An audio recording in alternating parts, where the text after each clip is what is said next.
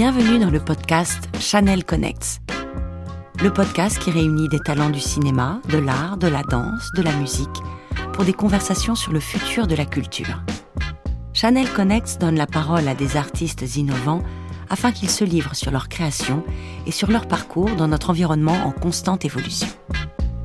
Could you tell where my head was at when you found me? Me and you went to hell and back just to find peace. Pour cet épisode spécial de Chanel Connects, nous avons le privilège de parler avec deux talents du cinéma français, les réalisatrices Maimouna Doucouré et Audrey Diwan. Maimouna Doucouré est une réalisatrice française d'origine sénégalaise. Son court-métrage Maman a été primé dans les plus grands festivals internationaux. Son premier long-métrage Mignonnes en 2020 a connu un grand succès international. Audrey Diwan est une réalisatrice française d'origine libanaise. Avant d'être cinéaste, elle a travaillé comme journaliste et scénariste. En 2021, son film L'événement a remporté le Lion d'Or de la 17e Mostra de Venise. Elle est membre du collectif 50-50 qui promeut l'égalité entre les femmes et les hommes dans le milieu du cinéma. Pour cette conversation, Maimouna Doucouré et Audrey Diwan se sont retrouvées en studio à Paris. Bien que leur parcours les lie, elles échangeaient pour la première fois. C'est étrange parce qu'on vit à Paris et des noms circulent, tant et si bien qu'au bout d'un moment, moi j'ai l'impression qu'il y a une proximité, alors surtout à l'endroit des réalisatrices. Et disons qu'on a un souvenir à la fois distant et de proximité parce que Maïmouna a reçu le prix Alice Guy avec Mignonnes. Elle faisait partie du jury qui vient de me le décerner. Exactement. Donc, c'est drôle, j'avais l'impression de te connaître en fait. On a beaucoup de choses en commun. Exactement, et puis on s'était aussi écrit. Enfin, moi quand j'avais vu ton film, j'avais fait un petit post et je t'avais écrit un message et évidemment tout le bien que je pensais de ton film. Enfin voilà, on a l'impression de se connaître mais sans se connaître. Et je crois qu'on a l'envie de se rencontrer et puis ça tombe bien parce que ce matin on peut discuter ensemble, c'est parfait. Exactement. Nous avons ensuite interrogé Maïmouna et Audrey sur l'importance de la collaboration et son rôle au cœur de leur processus créatif. Moi, je pense que ça fait partie, en tout cas, de mon processus de création. Moi, je suis très entourée d'autres réalisateurs et d'autres réalisatrices. J'aime bien confronter les points de vue. J'ai toujours le sentiment, en fait, qu'on sort très riche, enrichi du regard de l'autre, de sa manière de travailler. Et que ça fait, si ça ne fait pas changer nos propres processus de travail, ça nous permet de les interroger différemment. Moi, j'ai le sentiment d'avoir toujours besoin de ça, en tout cas. Oui, le fait de partager les expériences positives, négatives, etc., ça permet d'avancer. Et puis, j'ai l'impression qu'il y a une sorte d'évidence là tout à l'heure. Oui. Avant même que l'enregistrement commence, on commençait à parler. Et puis, je crois que tout le monde avait du mal à nous arrêter parce qu'on a plein de choses à se dire. Et Quand la première consigne, c'est ne vous dites pas tout avant qu'on commence à enregistrer, j'ai l'impression qu'il y a une connexion naturelle. Ouais. Oui. Nous avons interrogé Maïmouna et Audrey sur l'un de leurs points communs, qui est de ne pas avoir suivi de formation spécifique pour le cinéma et l'impact que cela a sur leur carrière. J'avoue que le cinéma, il se résumait à la télévision de nos tout petits salons dans le 19e arrondissement. Je n'allais pas forcément au cinéma, mais je regardais les films à la télé. Et cette fascination m'est venue très tôt. Et cette projection aussi dans mon fort intérieur est venue très tôt. Mais je me souviens que très vite, je me disais que ce n'était pas possible, que ce n'était pas accessible. Et donc, je l'ai comme enfoui en moi. Et au fur et à mesure des années, voilà, j'ai fait des études, moi, qui n'ont rien à voir. J'ai fait des études de biologie. En parallèle, je faisais du théâtre. Et puis, je continuais à écrire des histoires. Et puis, je me cherchais. Je voulais être actrice aussi au départ. Donc, j'ai fait partie d'une compagnie de théâtre pendant que j'étais à la fac, etc. Et puis, je me disais, un jour peut-être qu'une porte s'ouvrira, mais sans vraiment trop y croire. Et puis, c'était en 2013, en fait, que tout a commencé. J'ai participé à un concours de scénario, totalement par hasard. C'est une amie qui m'a presque forcé la main en me disant, écoute, participe à ce concours. Je dis, mais je serais incapable de réaliser quoi que ce soit. Enfin, j'ai écrit, mais je ne sais pas faire. Moi, je n'ai pas fait d'école, je ne sais pas comment ça fonctionne. Et puis, j'ai écrit comme ça un scénario inspiré, parce que bon, c'est un peu souvent dans mon travail le cas, inspiré de ma propre vie. Et je l'ai envoyé, j'ai oublié. 2 mois plus tard, on m'appelle et là, on me dit... bonjour, félicitations, vous faites partie des lauréates, vous avez 2 mois pour réaliser un film. Et donc là, je raccroche et voilà, un grand dilemme face à moi, parce que je me posais la question, je devais soit reprendre mes études, parce que j'avais une licence, mais bon, bref, je voulais reprendre un master en environnement. Je me disais, allez, sois sérieuse, 2 minutes, arrête avec ces histoires de cinéma. Et j'avais commencé en plus à réimprimer tous les documents pour m'inscrire. Et là, j'ai cet appel. Je me dis, ça, c'est un signe du destin, quoi. Qu'est-ce que je fais ? Quel est le choix que je vais faire ? Et là, le dossier, je le mets à la poubelle. Et je décide, de faire ce film. Je me souviens, j'appelle des amis réalisateurs. Je dois faire un film.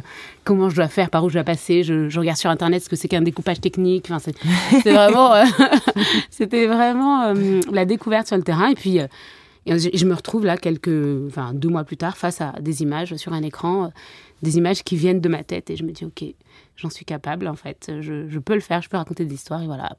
En écoutant Maïmouna, je me demandais si c'était un hasard. Ce déficit de projection dans la profession de réalisatrice. Est-ce que quand on est une femme, est-ce que quand on grandit avec un nombre extrêmement limité de noms de réalisatrices en tête, parce qu'on dira tout, et à raison, Varda, Campion... Mais on le sait, en fait, qu'il y a un déficit de représentation. Est-ce qu'on s'autorise quand même à se penser à cet endroit-là ? Alors moi, j'ai toujours eu en tête, parce que c'est un peu mon esprit, en tout cas, la façon dont je me forme, c'est d'essayer de m'autoriser à pousser des portes, même quand on n'y est pas spécialement invité. Un peu consciente de ça. Moi, mon premier amour, c'est la littérature. Pourtant, j'ai pas fait d'études littéraires, j'ai plutôt fait des études de journalisme et de sciences politiques, en me posant la question à la base, comment on devient auteur ? Sans particulièrement trouver la clé, mais en me disant, est-ce que pas à pas, est-ce que seul, est-ce qu'en lisant des livres, est-ce que je peux progressivement me rapprocher d'un rêve que je ne sais pas comment aborder, en fait ? Je viens pas d'une famille dont l'origine est particulièrement artistique, donc je me disais, en fait, comment on s'approche de ses propres désirs, comment on s'en empare ? La première personne avec qui j'ai fait ce premier pas, c'est ma meilleure amie qui s'appelle Fatou Birama, et on s'est dit un jour qu'on avait envie d'écrire un livre qui était plutôt un essai sur un parcours d'intégration, sur comment on s'intègre dans notre société, etc. Donc on a commencé à écrire toutes les deux, c'était très empirique. On a présenté le texte, on nous a donné une chance, c'est de Noël qui nous a publié à l'époque.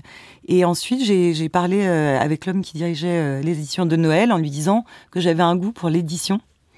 Et très tôt, il m'a permis en fait d'être éditrice et d'accompagner des primo-romanciers. Donc en fait, moi, ma formation initiale, c'est d'accompagner des gens vers leur désir, vers leur premier livre.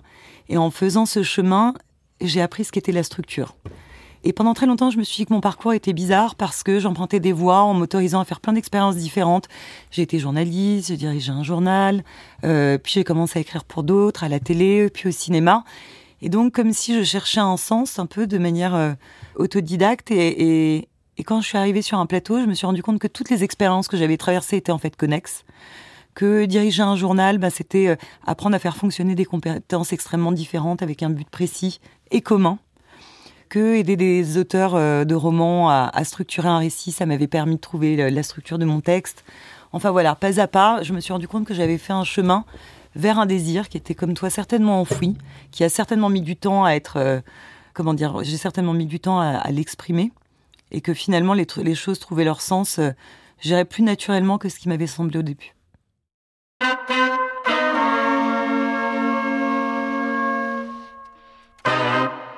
Audrey Diwan et Maimouna Doucouré ont été récompensées par des prix illustres. En 2021, Audrey a remporté le Lion d'Or à la Mostra de Venise et Maïmouna le prix de la meilleure réalisation à Sundance en 2020. Nous les avons interrogées sur la portée de ces prix dans la carrière des réalisatrices. Évidemment, ça met de la lumière et ça offre de la liberté. On en connaît beaucoup, des réalisateurs qui n'en ont pas de diplôme. Donc j'ai toujours l'impression qu'il y a un endroit précis où on nous pose ces questions-là, qui est l'endroit de la justification, l'endroit où on doit défendre un territoire ou une place. Moi, j'en ressens pas particulièrement le besoin. Alors, je suis d'accord avec ce que tu dis, Audrey, dans le sens où il y a des films incroyables, merveilleux, qui n'ont pas forcément reçu de prix ou de grand prix. Après, moi, ce que j'apprends à faire, c'est savourer. Parce qu'au départ, j'avais fait un court-métrage qui s'appelle Maman, qui était donc mon premier professionnel, qui a fait 200 festivals, qui a gagné je ne sais combien de prix, etc.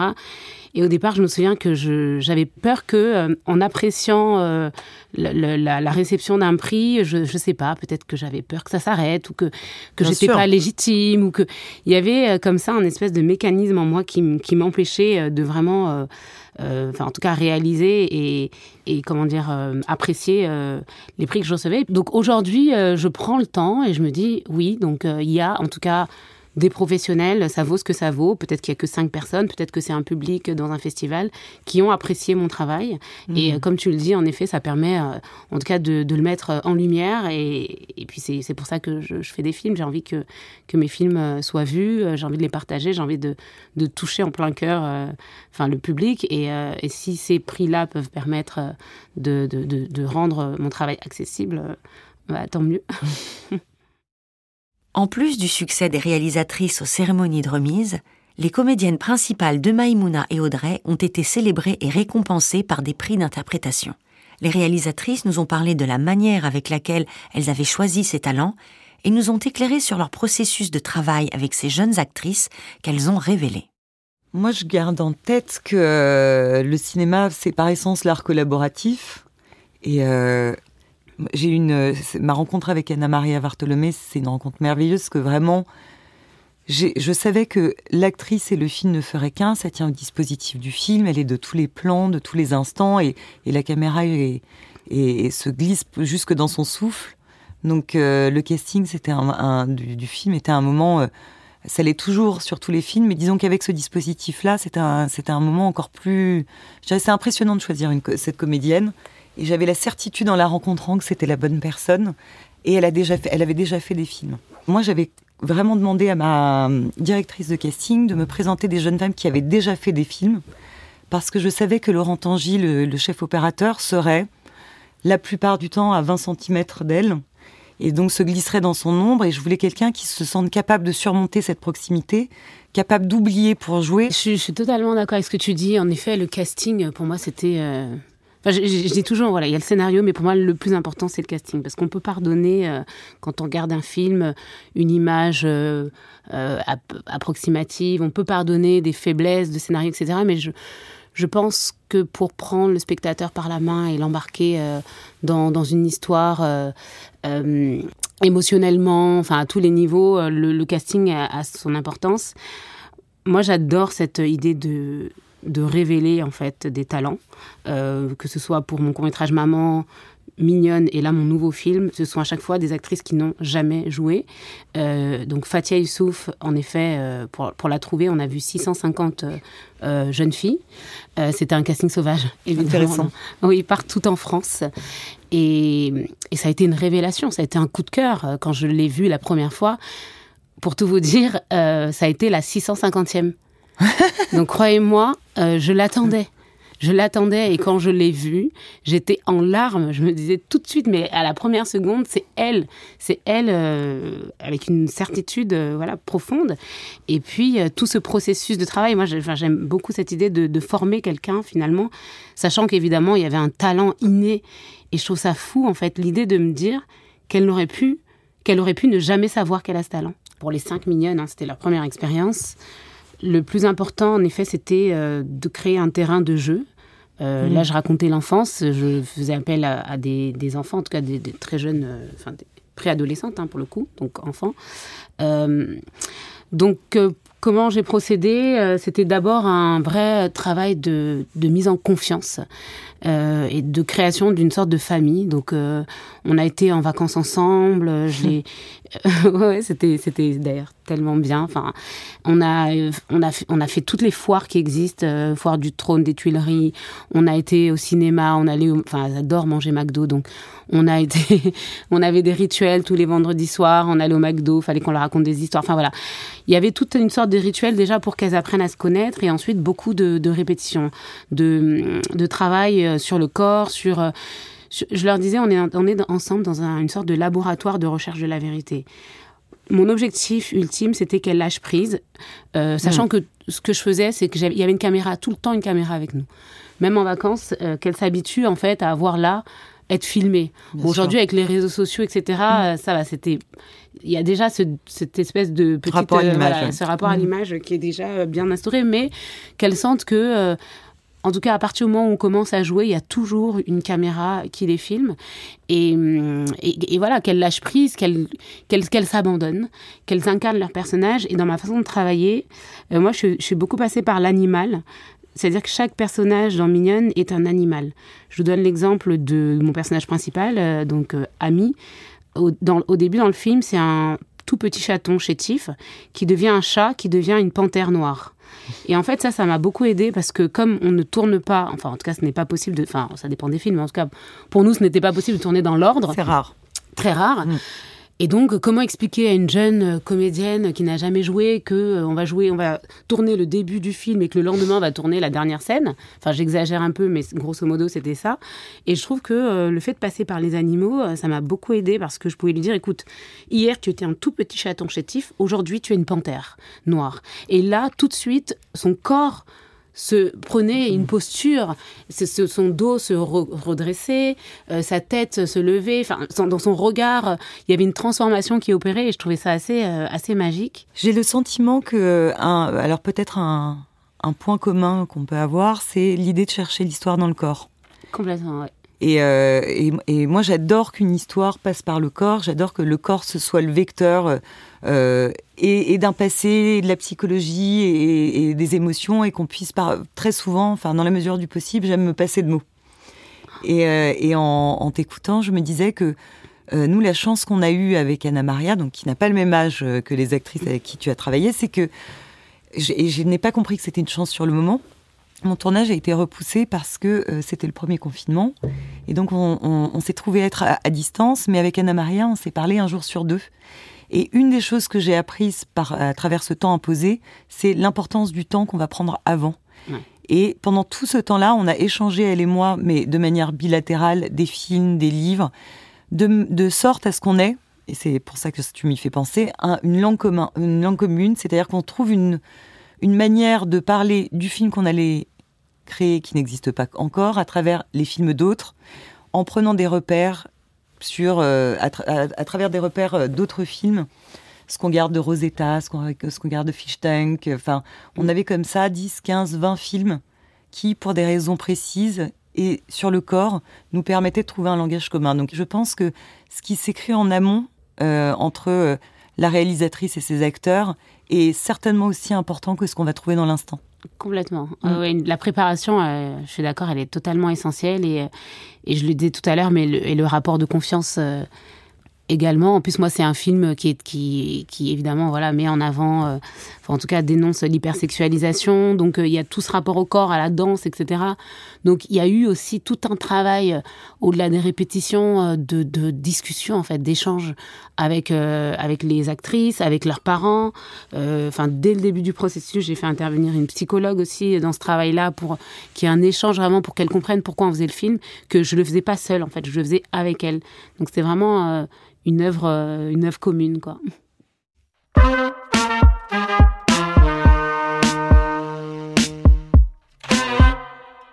Au fil de la conversation, les deux réalisatrices ont réfléchi à l'influence de ce travail sur les tournages de leurs films d'une manière générale.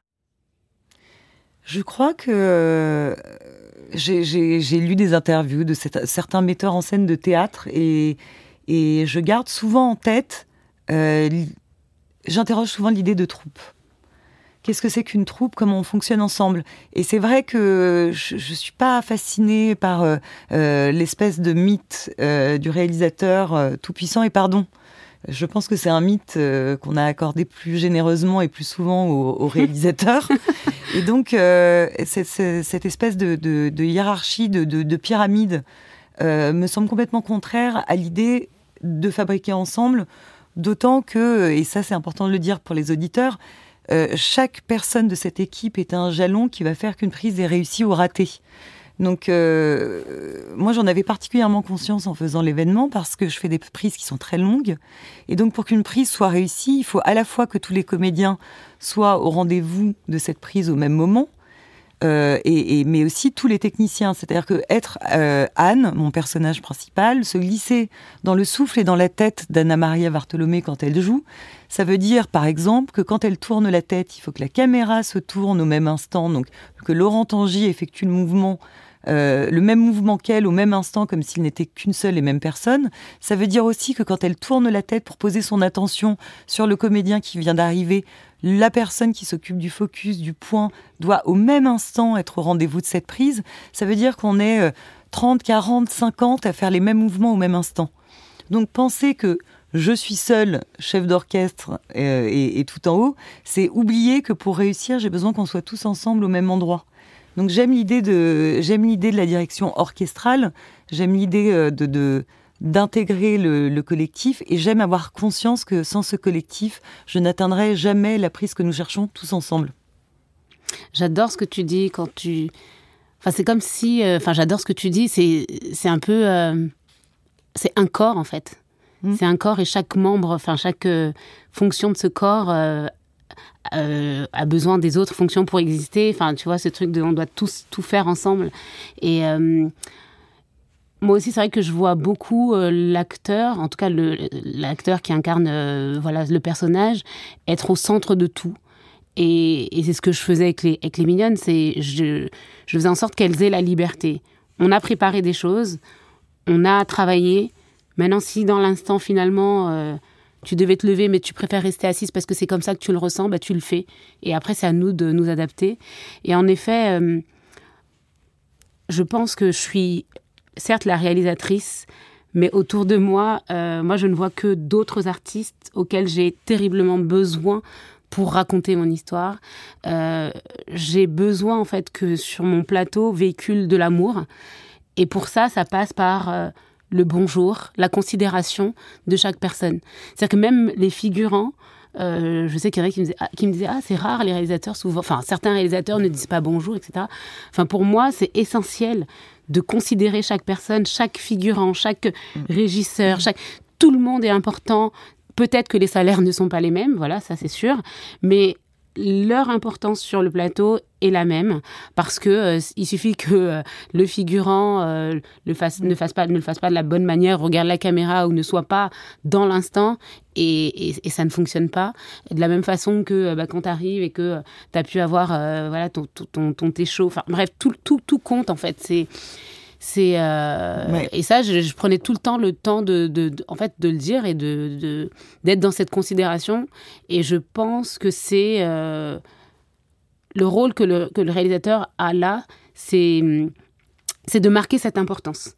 Parce que si le réalisateur exprime le fait que tout le monde est important, je pense que entre nous, tout le monde va se sentir important. Et si le réalisateur crée la hiérarchisation, je pense que, c'est entre les mains du metteur en scène, quoi, de se dire qu'il n'y a pas de hiérarchisation et qu'on mais est surtout, tous... tu ne crois pas qu'il y a parfois les gens se trompent sur considération et autorité? C'est pas parce que tout le monde est considéré, c'est pas parce que tout le monde est conscient de son importance sur le plateau, parce que c'est strictement la vérité, que ça endigue ou empêche l'autorité du réalisateur ou de la réalisatrice. C'est un contresens absolu. Donc je pense que si générationnellement quelque chose change, c'est que la pulsion d'époque n'est pas la même, c'est que la manière d'envisager le travail n'est pas le même, mais c'est aussi que la conscience du collectif ne se fait pas du tout de la même manière, je crois. L'accueil critique des films de Maïmouna et Audrey a salué la sensibilité de leur approche pour décrire la situation des femmes à différentes époques. Dans cette conversation, nous avons demandé à Audrey Diwan et Maimouna Doucouré de nous parler de l'existence d'une dimension politique dans leur travail. Alors moi, j'ai fait des études de sciences politiques à la base, et j'ai toujours le sentiment que je ne cherche jamais à faire un film politique, mais j'ai la conscience qu'il le deviendra naturellement. Je vais toujours, et de manière certainement très autocentrée et égoïste, chercher des sujets qui viscéralement m'importent ou m'intéressent. En l'occurrence, l'adaptation du livre d'Annie Ernaux vient de l'amour que j'ai pour son œuvre, de l'intérêt que j'ai pour son œuvre, qui est une œuvre qui m'a construite intellectuellement. Donc Annie Ernaux, son œuvre a une dimension politique, mais pas seulement féministe. C'est quelqu'un qui est transfuge de classe, qui raconte ce parcours social. Je veux dire, la dimension politique, pour moi, elle ne vient pas qu'à l'endroit du féminisme. Et ma crainte, souvent, c'est qu'on souligne ça parce que c'est une bonne chose de le souligner, mais qu'on nous limite à ça ou qu'on circonscrive ce qu'est notre regard. Et pendant toute la promotion de mon film, moi j'ai ressenti quelque chose de fort à l'endroit de ce qu'on appelle le female gaze. Je suis une réalisatrice, je fais un film sur l'histoire d'une jeune femme, et cette jeune femme fait un parcours d'avortement clandestin. Donc j'allume un peu tous les feux qui disent que mon regard est féminin. Et au départ, je suis très heureuse en fait qu'on souligne ce female gaze, parce qu'en fait c'est un terme qui naît à peine et dont on parlait peu avant. Mais très vite, j'ai senti aussi qu'on pointait ça et que ça devenait ma prison. C'est-à-dire que mon regard était circonscrit à mon genre, et donc que mon regard n'était plus admis ni compris à travers une forme de complexité qui est nette et précise. En fait, le regard, c'est le fruit d'un vécu, d'une histoire, d'une cinéphilie. Enfin, c'est le fruit d'énormément de choses et pas seulement d'un genre. Donc, disons que si je milite en ce moment, c'est pour essayer de faire entendre ce qu'est la complexité d'un regard, de dire pourquoi c'est important de s'intéresser au regard féminin, mais de dire aussi pourquoi il est très important de ne pas penser qu'un regard n'est que féminin ou masculin. Et ce qui voudrait dire, dans mon cas, que n'importe quelle femme aurait fait le film que j'ai fait. Enfin, je veux dire, il y a une forme de contresens même à penser que le genre peut tout définir. Pour rebondir sur ce que tu dis, je te rejoins totalement sur cette sorte d'emprisonnement, en fait, dans lequel on peut nous mettre, en tout cas notamment sur la féminité, se joint à ça, pour ma part, ma couleur de peau, le fait que je sois noire. Donc, moi, j'ai toujours dit, en France, il y a plusieurs genres, voilà, comme partout dans le monde, il y a plusieurs genres de films, d'accord ? Donc, il y a les comédies, il y a les drames, il y a les films policiers, et il y a un genre tout autre qu'on appelle la diversité. Je dis ça vraiment parce que je me souviens qu'au moment de la sortie de mon film, les questions qu'on se posait avec les distributeurs en parlant des exploitants, c'était attention, quels sont les autres films des autres noirs, enfin j'y vais cash, voilà, vont sortir à cette période.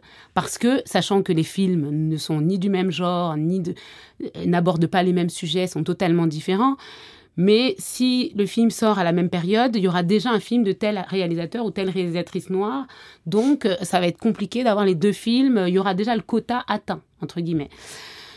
Donc, du coup, c'est sûr que c'est pour ça que je rejoins vraiment ce que tu dis sur le fait que ma volonté aujourd'hui en tant que réalisatrice, c'est tout simplement que mon travail, que mes films soient vus comme des films voilà, du cinéma français et que le genre soit des genres dont tout le monde, enfin voilà, comme tout le monde, quoi, que ce genre-là, en tout cas, de la diversité ou même de la féminité n'existe pas, en fait, parce qu'ils n'ont pas existé. Enfin, c'est quelque chose de beaucoup plus universel. Et en effet, au départ, en tout cas, également pour ma part, quand j'écris Mignonnes, je ne me dis pas je vais faire un film politique.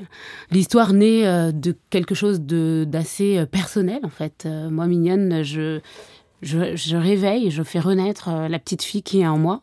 Je replonge dans mon enfance, à la période où, quand j'étais plus jeune, je rejetais ma féminité.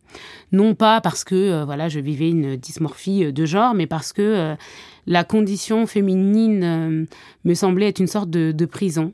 J'avais, quand j'avais 10 ans, le rêve de devenir un garçon. C'était pour la simple et bonne raison qu'autour de moi, j'ai tellement observé d'injustices que vivaient les femmes. C'était dans une période où il y avait beaucoup autour de moi de mariages forcés. Il y avait beaucoup de femmes qui souffraient de la polygamie. Je voyais aussi dans la société que c'était pas facile, que le corps des femmes était toujours sujet à débat et en tout cas, politiquement débattu. Et tout ça me faisait dire, en fait, ça va être trop compliqué d'être une fille, quoi. C'est trop dur d'être une fille. Bon, finalement, ça va, tout va bien. Je suis contente d'être une femme. Mais aujourd'hui, je me rends compte que voilà, j'ai cette question-là de comment devenir une femme, être tiraillée entre ma double culture sénégalaise, française, tout ça m'a nourrie. Et aujourd'hui, j'avais besoin en fait de faire exploser quelque chose qui venait qui était très viscéral en moi. C'est d'abord l'histoire, en fait. C'est pas un pamphlet, c'est d'abord une histoire qui devait exister, un personnage auquel j'avais envie qu'on s'identifie, j'avais envie que chacun devienne une petite fille de 11 ans et qu'on se glisse dans sa peau, qu'on soit un homme de 70 ans ou une femme de 45 ans, enfin peu importe, qu'on devienne une fille de 11 ans, qu'on oublie tout et qu'on se dise « Ok, c'est comme ça qu'on vit, on va vivre avec elle, on va danser avec elle, on va se mettre dans sa peau. » Et après, quand le film sera terminé, on va réfléchir, on va se dire « Ok. » Mais attends, à travers elle, je trouve même que tu dépeins et tu décris d'autres générations. Moi, je sais qu'en voyant Mignonnes, je me disais qu'à la fois, je pouvais me glisser dans la peau de cette jeune fille, mais que je regardais les mères, que je regardais les différences de génération, que je voyais ces corps qui étaient comme des prisons à différents endroits et des prisons qui tendent à en être moins, en tout cas c'est ce qu'on espère. Et en t'écoutant, je me disais qu'en fait, certainement, ce qui est le plus militant aujourd'hui, c'est de prendre la parole. Ce qui donne cette impression militante, c'est que tout ce qu'on raconte est plus ou moins inédit. C'est-à-dire que longtemps, les histoires des femmes telles que vécues par elles-mêmes n'ont pas été racontées. Donc à chaque fois qu'on s'empare d'une histoire, c'est comme si on levait un morceau du voile. Moi, je pourrais difficilement décrire le nombre de conversations que j'ai eues après avoir montré l'événement avec des hommes qui m'ont dit « on ne savait pas ». Oh, waouh. Et c'est hyper intéressant Incroyable. à cet endroit-là aussi, parce que ça ne veut pas dire... Enfin, je veux dire, ça rend la pensée du genre beaucoup moins manichéenne. C'est que beaucoup d'hommes n'auraient pas aidé leurs femmes à cette époque, ou n'ont pas aidé les femmes qui traversaient ça. Je parle de gens qui ont vécu cette période, ces années 60 en France, parce qu'ils ne savaient pas. Non, mais c'est ça. Et le fait de juste, je pense, exister à notre place. Je suis désolée, mais je parle aussi du fait que je sois une femme noire. Je pense le fait déjà d'exister à ma place en tant que réalisatrice, sachant que dans le cinéma français, je ne sais pas si une personne aujourd'hui pourrait donner, je ne sais pas, plus de 2 noms de réalisatrices noires, je ne pense pas, en tout cas françaises, enfin, et même mondiales. Déjà ça, je pense que malgré moi, c'est politique. Et en effet, le fait de juste venir raconter ces histoires, des histoires qui ont été... qui n'ont jamais été racontées, en fait.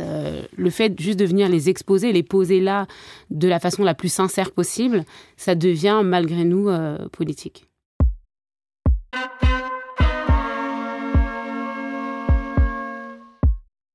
Les 2 cinéastes ont beaucoup voyagé avec leurs films et nous ont parlé des réactions qu'elles ont reçues à l'étranger. Avec Mignonnes, on a fait la première mondiale du film au festival de Sundance aux États-Unis. Le film a remporté le prix de la meilleure réalisation là-bas et ça s'est super bien passé. Enfin, c'était assez fou en fait parce que à Sundance, c'est je crois une dizaine de projections avec à chaque fois des salles de 400, 500 personnes, enfin en fonction des salles et c'était assez riche, en fait, d'échanger avec des gens qui viennent du monde entier, des gens qui sont là, dans l'Utah, qui sont à des années-lumière, on va dire, culturelles de moi, et qui, tout à coup, vont retrouver une résonance, parce que mormon, par exemple, et la polygamie, c'est quelque chose qui leur parle. Ça, j'ai trouvé ça assez drôle. Et puis, évidemment, les questions que j'aborde sur la féminité, en tout cas, la construction de la féminité, à cet âge-là, enfin ça leur a parlé parce que dans le film, enfin dans Mignonnes, je parle de ces jeunes filles qui s'identifient à des vidéos qu'elles voient sur Internet, etc. Et enfin, on va dire que ces vidéos en général, ça vient plutôt d'une culture américaine, quoi. Je pense que l'histoire dans Mignonnes, oui, est totalement universelle, quoi. Et donc j'ai ressenti un écho partout où le film a été présenté. Oui. Moi, je me suis demandé, avant de le montrer, parce que quand on a montré le film à Venise, à la Mostra, on n'avait quasiment pas montré le film. Ah oui.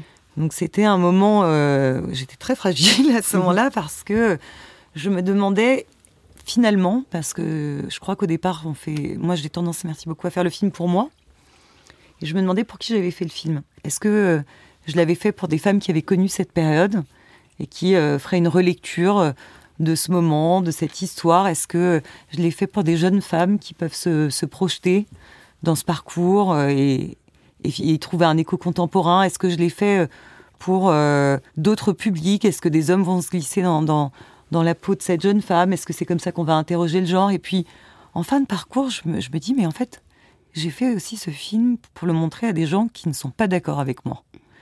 Et donc, le film parle du parcours particulier de cette jeune femme, mais je sais très bien aussi qu'en creux, au-delà de vouloir ne pas circonscrire le film à un sujet, on parle d'avortement clandestin.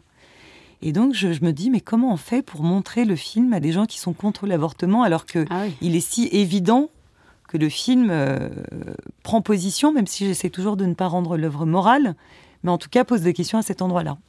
Et il m'est arrivé plusieurs fois d'avoir dans la salle des gens qui m'ont dit à la fin, moi je suis contre. Oui. Et c'était passionnant parce que si on décide de faire autre chose qu'opposer des idées de manière un peu frontale, une discussion est possible. Et donc s'interroger sur finalement pourquoi on est contre l'avortement, qu'est-ce que ça veut dire en creux. Et c'était des gens qui n'avaient pas le même âge. J'ai rencontré un très jeune homme qui m'a dit « mais moi c'est religieux en fait, je suis catholique, j'ai grandi dans la religion et pour moi c'est impossible de concevoir l'idée qu'une femme avorte ». Et donc ça a permis de reposer la question à plein d'endroits et d'abord pour moi de mieux cerner ce qui ferait qu'on est contre. Et puis je pense pour ceux qui étaient en face et contre aussi, de mieux cerner pourquoi on veut être libre.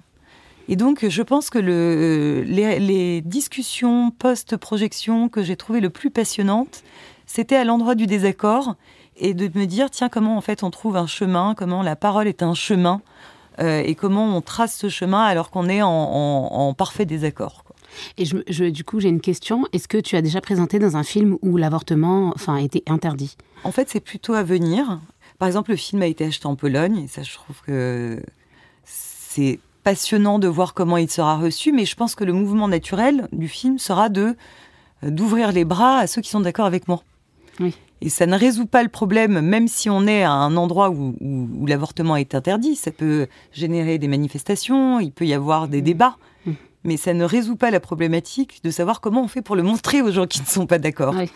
Donc on se pose la question de savoir si par exemple je peux aller en Pologne, quel est le bon dispositif pour voir comment une œuvre résonne, pour voir comment un sujet résonne, pour voir comment on en parle, pour voir comment on pousse justement toutes ces portes dont on parlait à l'instant, tu vois. Avant de se dire au revoir, Maïmouna et Audrey ont partagé avec nous un aperçu de leurs projets à venir. Je suis en montage de mon nouveau film, mon nouveau long métrage. Et disons qu'aujourd'hui, je ne peux pas trop vous en dire.